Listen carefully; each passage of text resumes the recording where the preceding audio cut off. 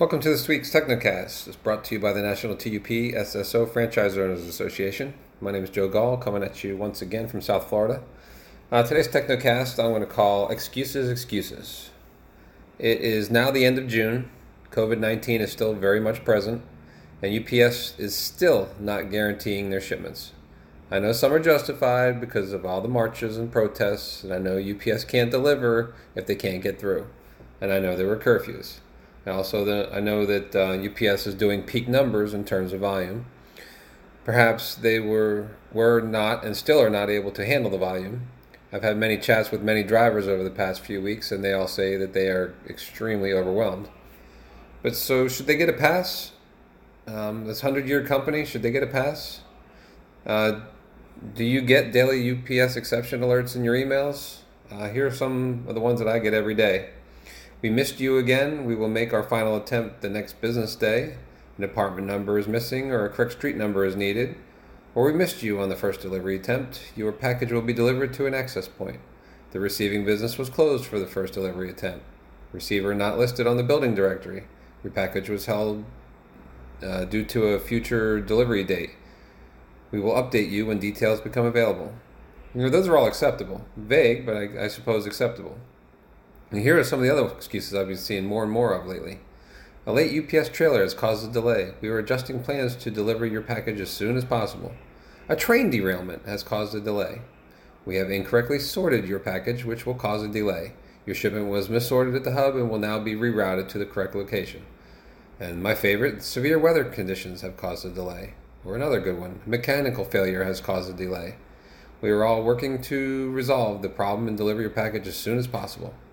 An emergency situation or severe weather has caused a delay. A late flight has caused a delay.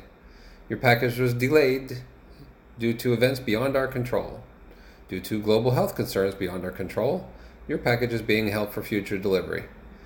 I get it, UPS. Your business has been hit hard by the virus pandemic, the riots, the demonstrations, all of it. Those are all valid excuses, but why are you using those excuses for everything else? I read on the source that some stores are skipped for their daily pickups. Are you kidding me? Who gets the brunt of those angry customers? The store owner and all of his staff, of course. In my case, 3 times in the last month, all my heirs never even made it to the airport. So that birthday cake that was on dry ice that was shipped on Thursday for a Friday delivery came from the heat of South Florida to Maine, didn't actually leave until Friday. The UPS agent promised to upgrade to Saturday delivery, but didn't even get that. It got there on Tuesday. Of course, angry customer. So sorry, UPS, you don't get a pass for that one. And sorry, my angry customer, I can't give you back the $200 you just gave me to get it there. I did refund him some, but the damage is already done. I lost that customer forever. Another customer shipped a laptop on Friday for a Saturday delivery. She spent $175. It got there Tuesday after her daughter already had left school. Yes, UPS, or should I say we, lost another customer. And again, UPS, you don't get a pass. Just last week, a customer spent $800 to get 2 large boat propellers to Rhode Island to be repaired and back the next day for his business. You guessed it, billing information received. Didn't even leave until the next day, and they never even made it to the airport. So what do? We call support. What support? Our 800 hotline?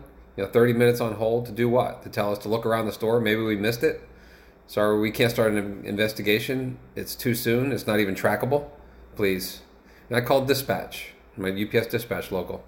Oh, well, we'll look into it and get back to you. Well, that shouldn't keep happening. I never got a call back. I asked to speak to the center manager. No, he's not here. He's covering some other part of the country. So I didn't get a call back from anybody. And last resort, go to my area office. Who do they direct me to? The UPS dispatch. So no help there either. I sent an email with a bunch of list of tracking numbers over the past month or so to tupss@ups.com. Nothing. Not a response, not a reply, nothing. So where do we go? What do we tell our customers? How long can we keep blaming COVID? It doesn't stop there. My claims are up, lost packages are up, empty packages are getting delivered, missorts are up, random access points are showing up at my door. Packages aren't getting returned, or packages are getting returned for no reason. Nothing. UPS doesn't give us any reason for the return, so what do we tell our customers? So it all comes down to us. We become UPS support. We calm our customers down. We calm their customers down. We are working our butts off, which with increased volume, which greatly benefits who? Them. Now, how about a sorry? How about a thank you? UPS, if you're listening, you're a 100-plus-year-old company. You need to step it up and take care of us lowly foot soldiers that are taking care of you. Wow. Thanks for listening to my rant. I hope your week gets easier. But in the meantime, stay safe out there.